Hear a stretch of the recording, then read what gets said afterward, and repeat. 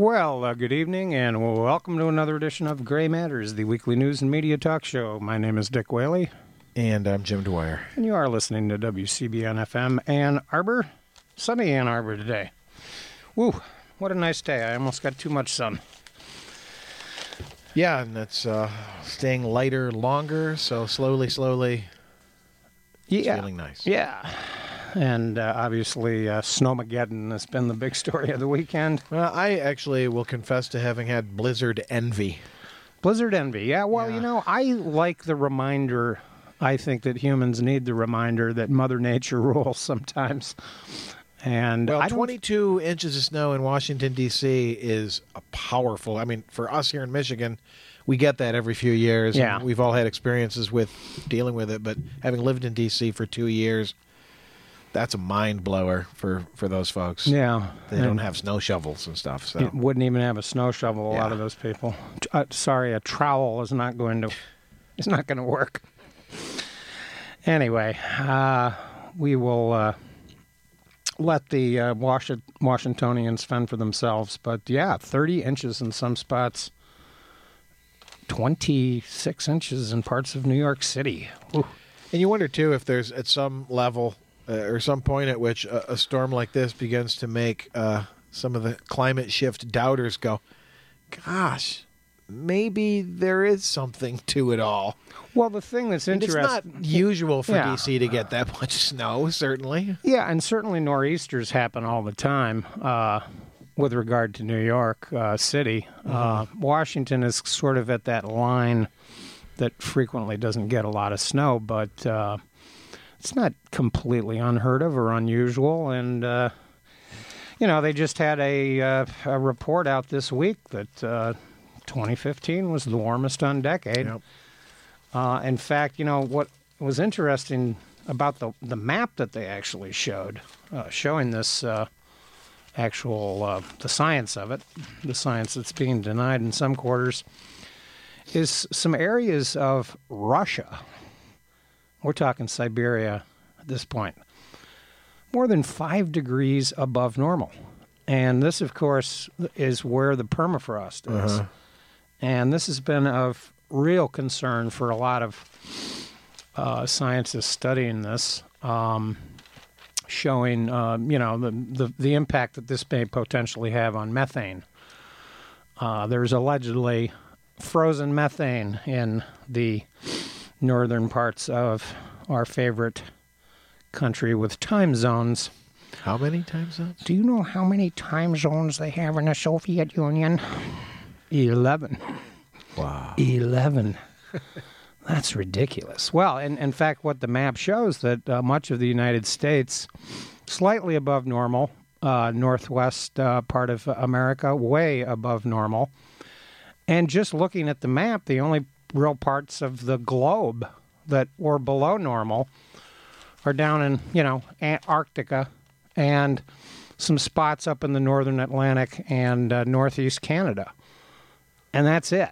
And alarming heat in Brazil. Of course, they're having an enormous drought. And the Horn of Africa, Saudi Arabia, parts of the Middle East. It's already been documented, for instance, that Ethiopia is looking at another enormous famine that is going to require international aid. So the weather map is worth looking at.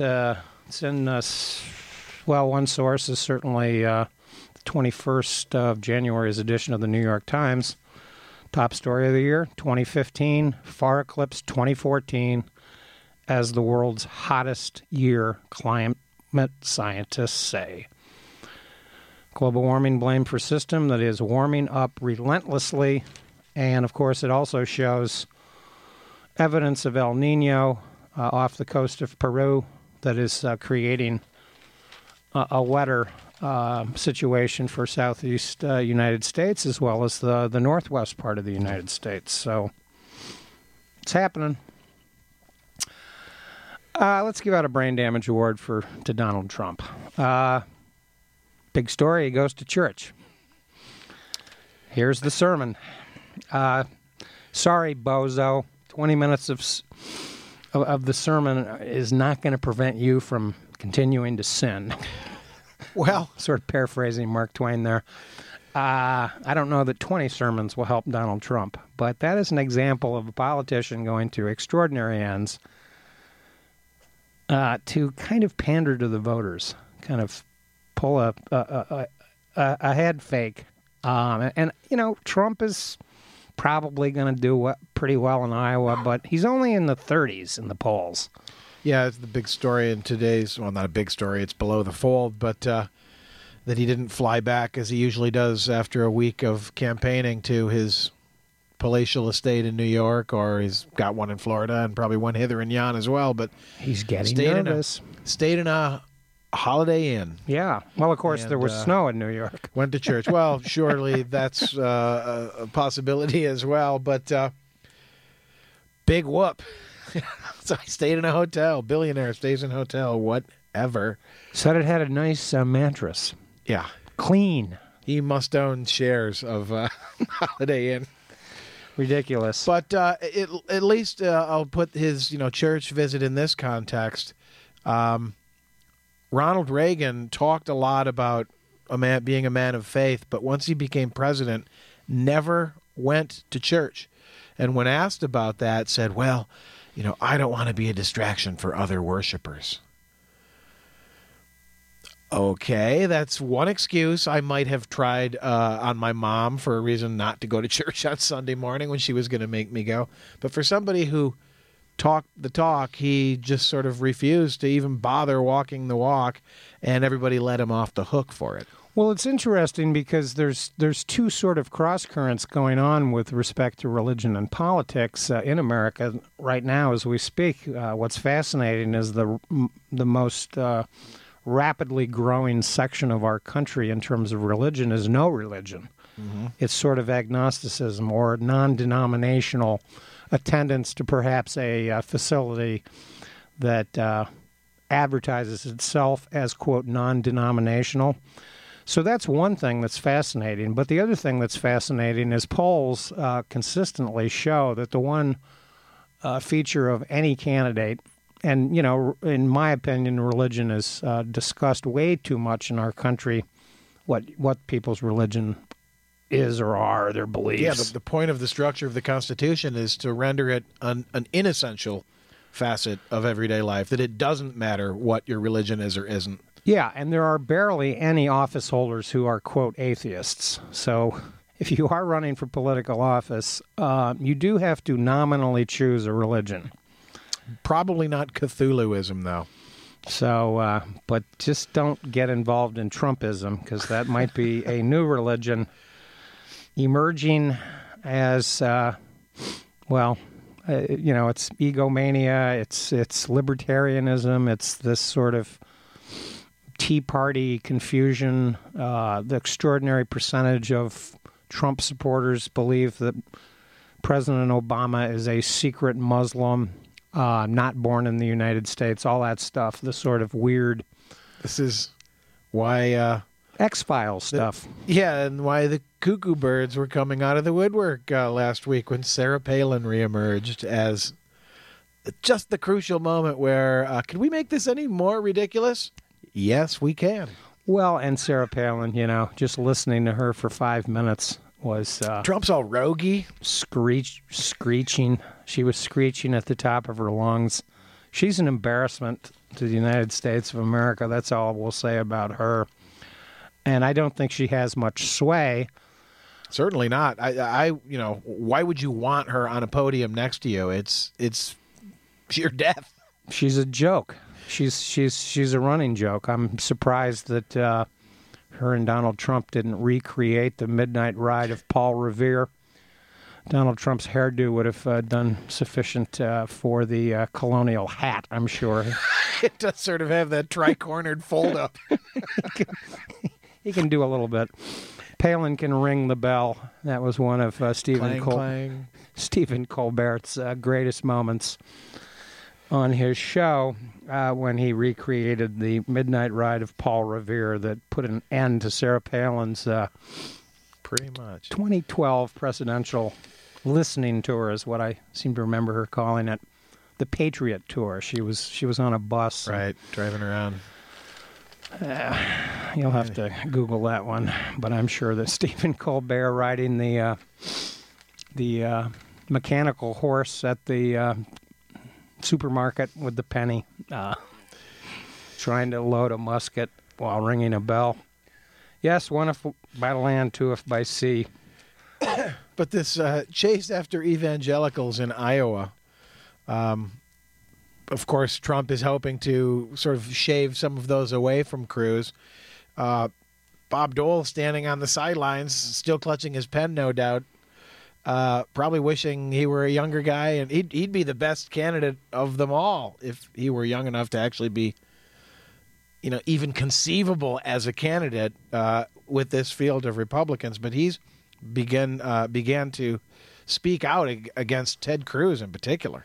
Well, Ted Cruz is saying he'd be cataclysmic as a national candidate. Yeah, and I think that both of them would be. In fact, it's interesting that there's rumblings from former New York Mayor Bloomberg about running as a third-party candidate if the nominees are Trump and Sanders.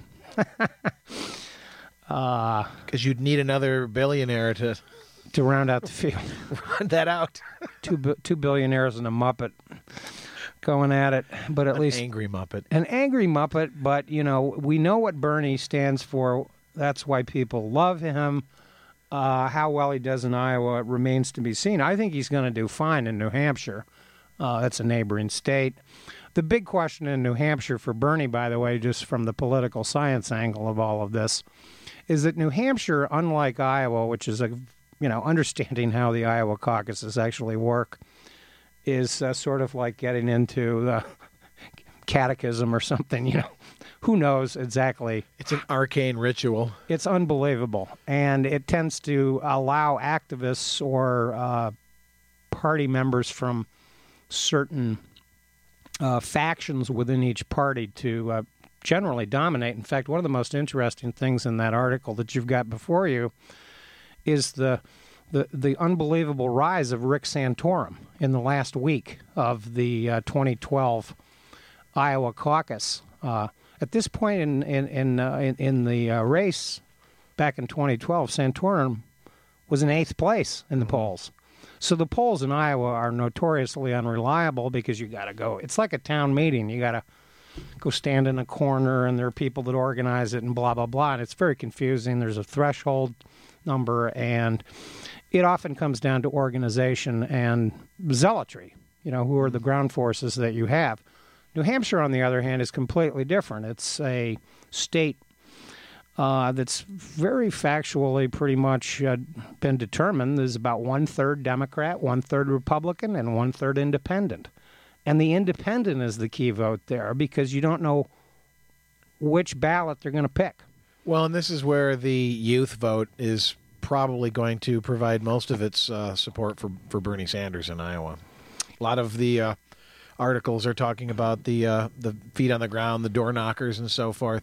A lot of high school and college student volunteers. Yeah, and I think he might make Iowa a little closer than it appeared to be a couple of weeks ago. But I still think Hillary will probably edge him out. But it's going to be a close thing regardless, because I don't think O'Malley is a factor in either state. But in New Hampshire, the key is going to be, is Bernie going to be able to convince independents to vote in the Democratic primary? Or are the independents going to vote in the Republican primary, either for Trump or against Trump? That's a state that, like Michigan, allows. Here in Michigan, you can vote in the Republican primary whether or not you're registered as a Republican. Sure. So a lot of people did that to throw the votes against W, to vote for whoever else was on that. That's why I think that the overemphasis on the results from Iowa and New Hampshire are a bit of a mistake by the media, but it does tend to weed people out. And it's interesting, by the way, that John Kasich is, according to some experts, starting to make moves in New Hampshire, where he's spent a lot of time in these so-called town hall formats. Donald Trump and Bernie like the big rallies, and sometimes it's the retail politicking that actually gets it done, the town hall meetings and whatnot. So we'll see what happens. Well, and that's where Jeb Bush, too, wins people over, is when they see him in person. He's pretty lackluster as a campaigner, but, there's something to be said for actually having some sort of presence in person. Cruz's problem is that he hasn't really put Carson away. I think that Carson is probably still taking some of the evangelical vote. I don't think Santorum and Huckabee, who both have done well in Iowa in the past, are factors.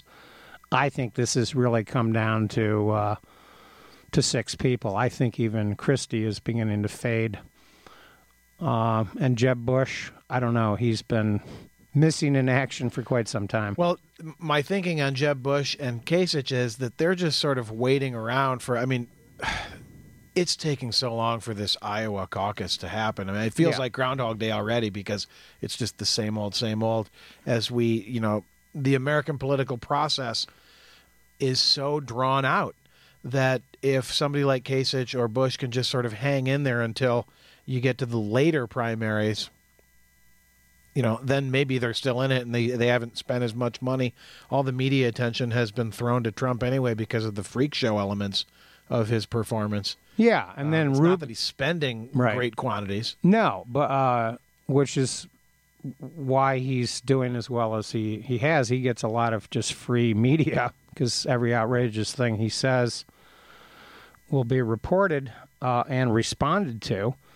Marco Rubio, by the way, strikes me as kind of the X factor in both places. He's kind of an in-between kind of candidate. There's a little bit of uncertainty about him, who he's contending with, what is his constituency. Is he really going for the mainstream? Who knows? So we'll see what happens to him. It's interesting that the Des Moines Register did vote or endorse Marco Rubio in the Republican primary. An interesting thing that I did see in a recent New York Review of Books article about the Republicans was that a September 2015 Fox poll showed that, quote, 62% of all Republicans felt betrayed by their own party office holders. So this represents this angry constituency out there that Trump and Cruz are capitalizing on. Because, you do the math, that's 5 out of 8 voters. And that's kind of explains where their support is really coming from. So I don't know how the Republican office holders have betrayed.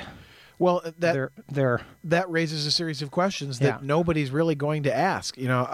Are these people feeling betrayed because their elected officials have completely ground the political process to a halt? Yeah. Which is certainly what a lot of Americans are thinking. Have they betrayed their constituents who voted for, he wasn't as right-wing as I thought? And I think that's what Ted Cruz is assuming is, no, we need to go further to the right. But I think there's a whole host of reasons why these voters are feeling betrayed, that something like a Fox poll isn't going to bother to be nuanced enough about to reveal.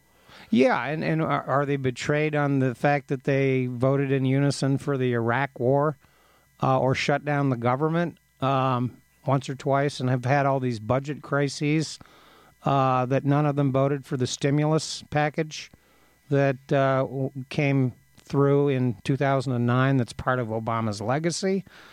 What's the betrayal? I don't quite understand what the betrayal is. There's a kind of a mysterious focus on even the word betrayal. I'm not too sure what they've betrayed. They've kept the government open under McConnell and Boehner/Paul Ryan. There hasn't been a government shutdown in the last year, but they've created a lot of ruckuses.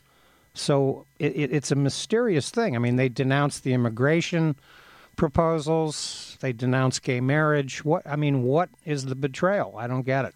And this sort of willingness for the Republican Party to sort of, surrender. Like, okay, we have an angry constituency, so we'll get angrier and say, more negative things. For a party that purports to be more Christian than the other party, anger is a negative spiritual energy, as I'm sure most people are aware. And this is not one of the greatest qualities of the human being, anger. It leads to a lot of rash and poor decisions. Sure. It leads to a lot of hurt feelings and unresolved, malingering issues. And what we need is the opposite of anger. Anger is not a Christian virtue. No, in fact, I think it's a sort of a seven deadly one of the seven Indeed it is. deadly sins. But the thing is that the Republican Party in one form or another has been running America since 1968. The Democrats have actually rarely been in sole control of Congress and the presidency. It happened 4 years under Jimmy Carter, and it happened 2 years under Barack Obama. But if you begin looking at the number 1968 and do the math, they've been running the show for quite some time. So many of our problems are precisely because they have been running the show, the dog and pony show, and that's now turned into kind of a circus act. Well, angry clown with a whip. Yeah, and of course, one of the other big stories of the week with all of this hoopla about Hollywood and Brady versus the Manning boys and all that stuff has been the story in Flint. Boy, it is not going away. It's getting more intensified. It's, any news channel that you watch, those crawlers along the bottom, this whole Flint story is crawler bait.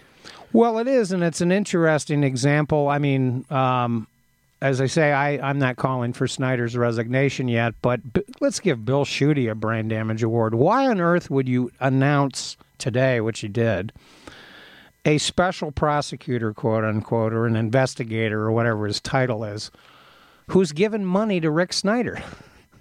This is the guy that's going to, quote, investigate the facts. And it's rather late in the day for such a grand announcement, even if there weren't this compromised aspect to it. Yeah, I mean, it's just absolutely bizarre. I don't know the personal qualifications or disqualifications of Mr. Flood. I didn't catch his first name. He apparently has some prosecutorial experience in Wayne County, but it's the perception here. Obviously, there are other investigations underway, and I think that there are still some unanswered questions about who knew what, when, and all that stuff. But there's an infrastructure problem that's got relevance to the United States of America and water. We have aging pipes in many, many urban areas. Did the lead get into people's houses from the plumbing pipes within their houses, from the city pipes? We need more science here and a little less politics. It's quite clear that there were some officials in this bureaucratic snafu in which Snyder, and I'm just going to paraphrase him here, said that, quote, this has been a failure of government at all levels. Well, yes.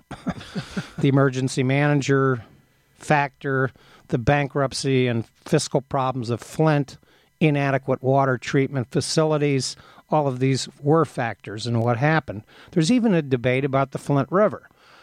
Some people claim the Flint River is not the problem. It's the pipes within the Flint River, and it's the chemicals that were used at the water treatment plant. So we have some scientists here and some officials that operate a municipal water system that need to start answering some questions about what happened and what they knew and what really is going on here. As for Snyder, he kind of looks like, Reagan in the Iran-Contra affair. Doesn't look like he really knew what was going on.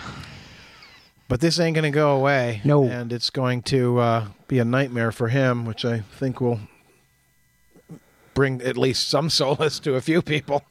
But when you say that this has been called by Snyder a failure of government on every level, it's even worse than that. It's a failure to recognize the purpose and function of government to begin with. Yeah. Which is to guarantee public safety. And certainly water is one of the very most important things that you're going to need to rely on. It affects every single person. It's not a class or a race issue. It's everybody.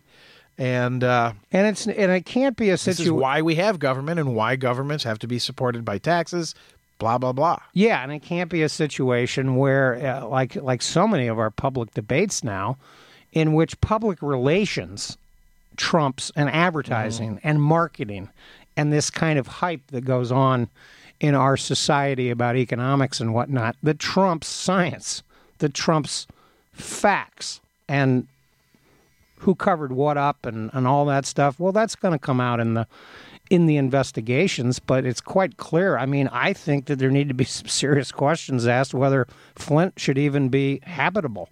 Love Canal, in New York, upper New York, had to be like abandoned. By the way, here in Ann Arbor, I can remember back in the 80s and 90s when dioxane. The Gelman spill was on the front page of the Ann Arbor paper just this weekend, still showing the map of the still affected areas. Yeah. They cover a broad swath of just west of downtown to west of Wagner Road. Major spill. Gelman Sciences, toxic spill. I think the chemical was dioxane, PCBs. It's a defunct corporation at this point, but it was a big employer here, and it polluted a lot of drinking wells, basically in the area between Northwest Ann Arbor and Dexter, and did affect even the Huron River for a while. And what you see, I think, in this drinking water scandal, by the way, and I wanted to just remind you that you are listening to WCBN FM Ann Arbor, that, in Ann Arbor, we get reports. If you live in Ann Arbor, we get drinking water reports from the various areas of Ann Arbor that supply the water. And, I scan them, sort of skim them, but at least we get the information, and the testing is going on. Right.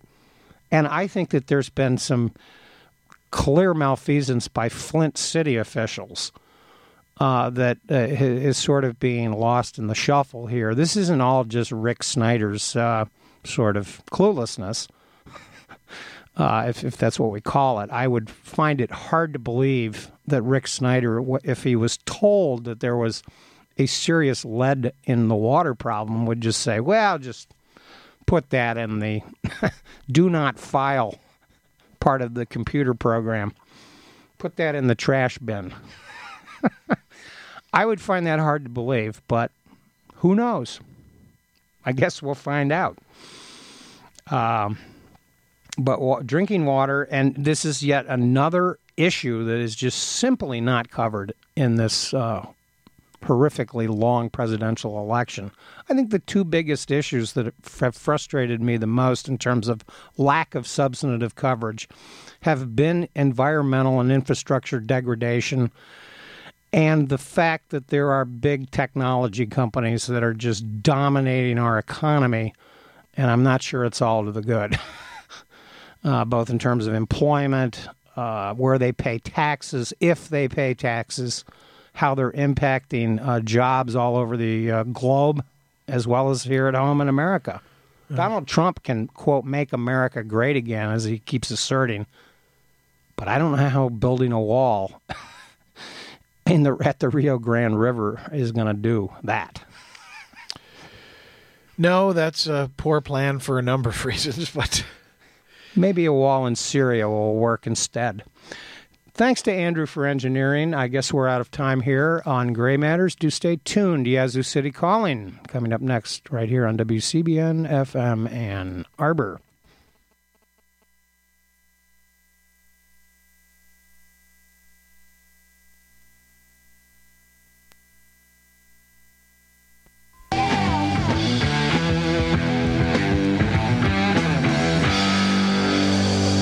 You're listening to Power 99. hours and hours of commercials and giveaways every 15 minutes. And now back to more music and the $1 Million Giveaway. What are you listening to? Oh, I don't know, some radio station. Does it matter? I thought all radio stations were alike. Oh no, Potsy. Not all radio stations are alike. There's one called WCBN that's different. Really? Yes, WCBN will keep you interested in life, providing an ever-changing perspective of music and ideas. With hours of freeform, hours of jazz, and hours of specialty programming and news every day. Why, WCBN is a veritable cornucopia of ideas. So, change your dial to WCBN FM Ann Arbor. It will change your life. Gee. Me encontraron a Pilar muerto. No la mueles, Julián.